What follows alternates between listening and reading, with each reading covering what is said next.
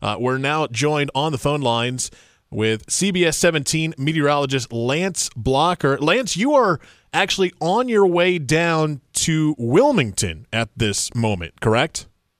Well, we're departing here in the next little while. Yes, we'll be headed to Wilmington as the storm arrives late this evening. Is when we expect conditions to get pretty bad there. But we're headed there in just a little while. So the southern part of the state, North Carolina, the more south you go towards the coast, is supposed to get pretty hard. What are you guys projecting for that part of the state as of right now? So tropical storm warnings have been extended through Wilmington and beyond. In fact, tropical storm conditions are expected to arrive late this evening and continue through the overnight as Idalia makes its turn to the east and then pushes away from the east coast. But it's going to be a pretty close call as to whether or not the remnant eye of this storm is going to be over Wilmington or just to the east of Wilmington or just the west. Regardless, still some pretty harsh conditions there. Isolated tornadoes likely between 4 and 10 p.m.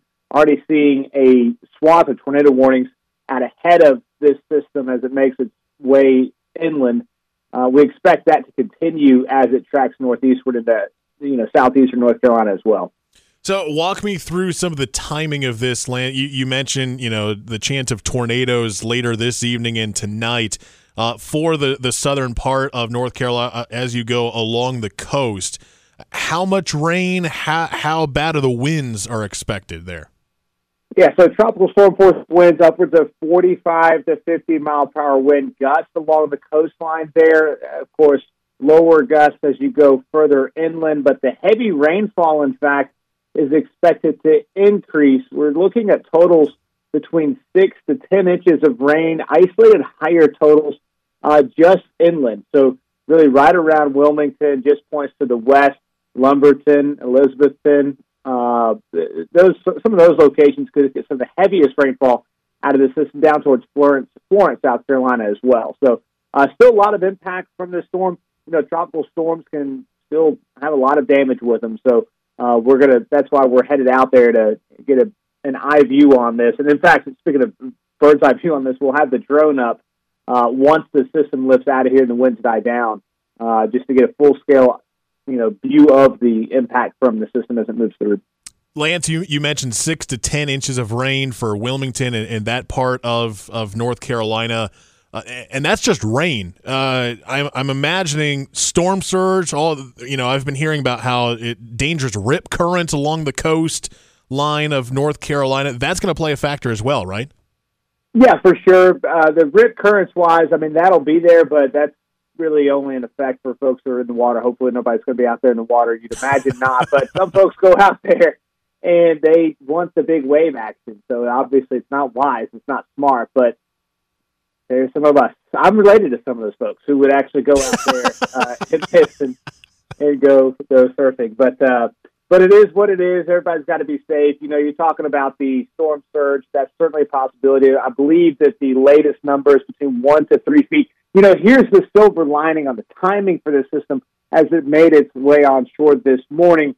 It was actually low tide for the Big Bend area there. So that was great news. Now, as we move forward into tonight, they're actually going to be in this evening. They're going to be in the king tide is what they call it. So some of the highest tides of the year for places like Georgia, Savannah, up the coastline through Charleston. So that could actually help increase that storm surge, even though it's not going to be nearly as bad as it was on the Gulf Coast, storm surge-wise.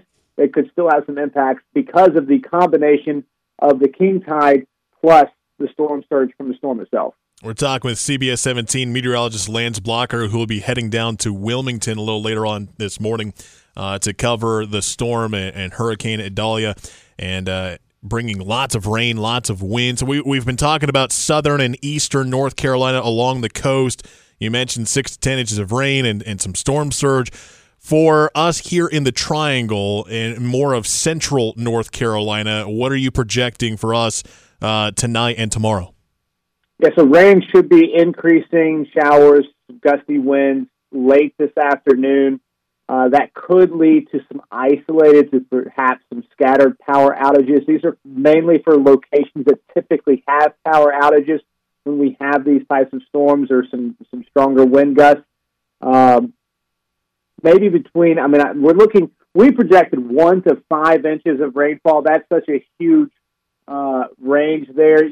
That's mainly because southeast towards Fayetteville, Clinton areas, probably more likely between 3 to 5, whereas Raleigh, we're looking more likely between 2 to 4, and then that drops off the further northwest you go. So still a lot of beneficial rain, and that's, also the silver lining of this. We need the rain. I don't know about your yard, but, it's crunchy out there at times because it's been a little bit of a short-term dry period for us here over the last couple of months. So while the rain is welcome, we don't need to deal with the severe weather, but again, that's a low-end threat, very, very low-end threat of tornadoes with this across central North Carolina. Just some heavier rainfall, gusty winds. It's a good time for folks to stay at home today, work from home. No need to be out on the roads, ponding of water on roads. All that stuff's possible. So just take it easy. That's it. It's really not too big of a deal for us here in central North Carolina. We'll get through it just fine. Certainly a much bigger deal for the folks along the Florida Gulf Coast and into southern Georgia. They're having some rough times right now. Yeah, seeing some of the videos and photos that are coming from Florida right now, it's incredible. Absolutely incredible. Lance Blocker doing a great job tracking this storm. And Lance, we will talk with you tomorrow right around this time. It might be a different story for you when you're down in Wilmington, but we'll get an update from you tomorrow. Looking forward to it. Thanks so much. Yeah, for sure. Yeah, we'll get you. We'll join you from the elements there. Give everybody an update as to what's going on the coastline, so they know what to expect as well. All right, there he is, Lance Blocker, CBS 17 meteorologist here on WPTF. Thanks so much, Lance. Thanks, Rob.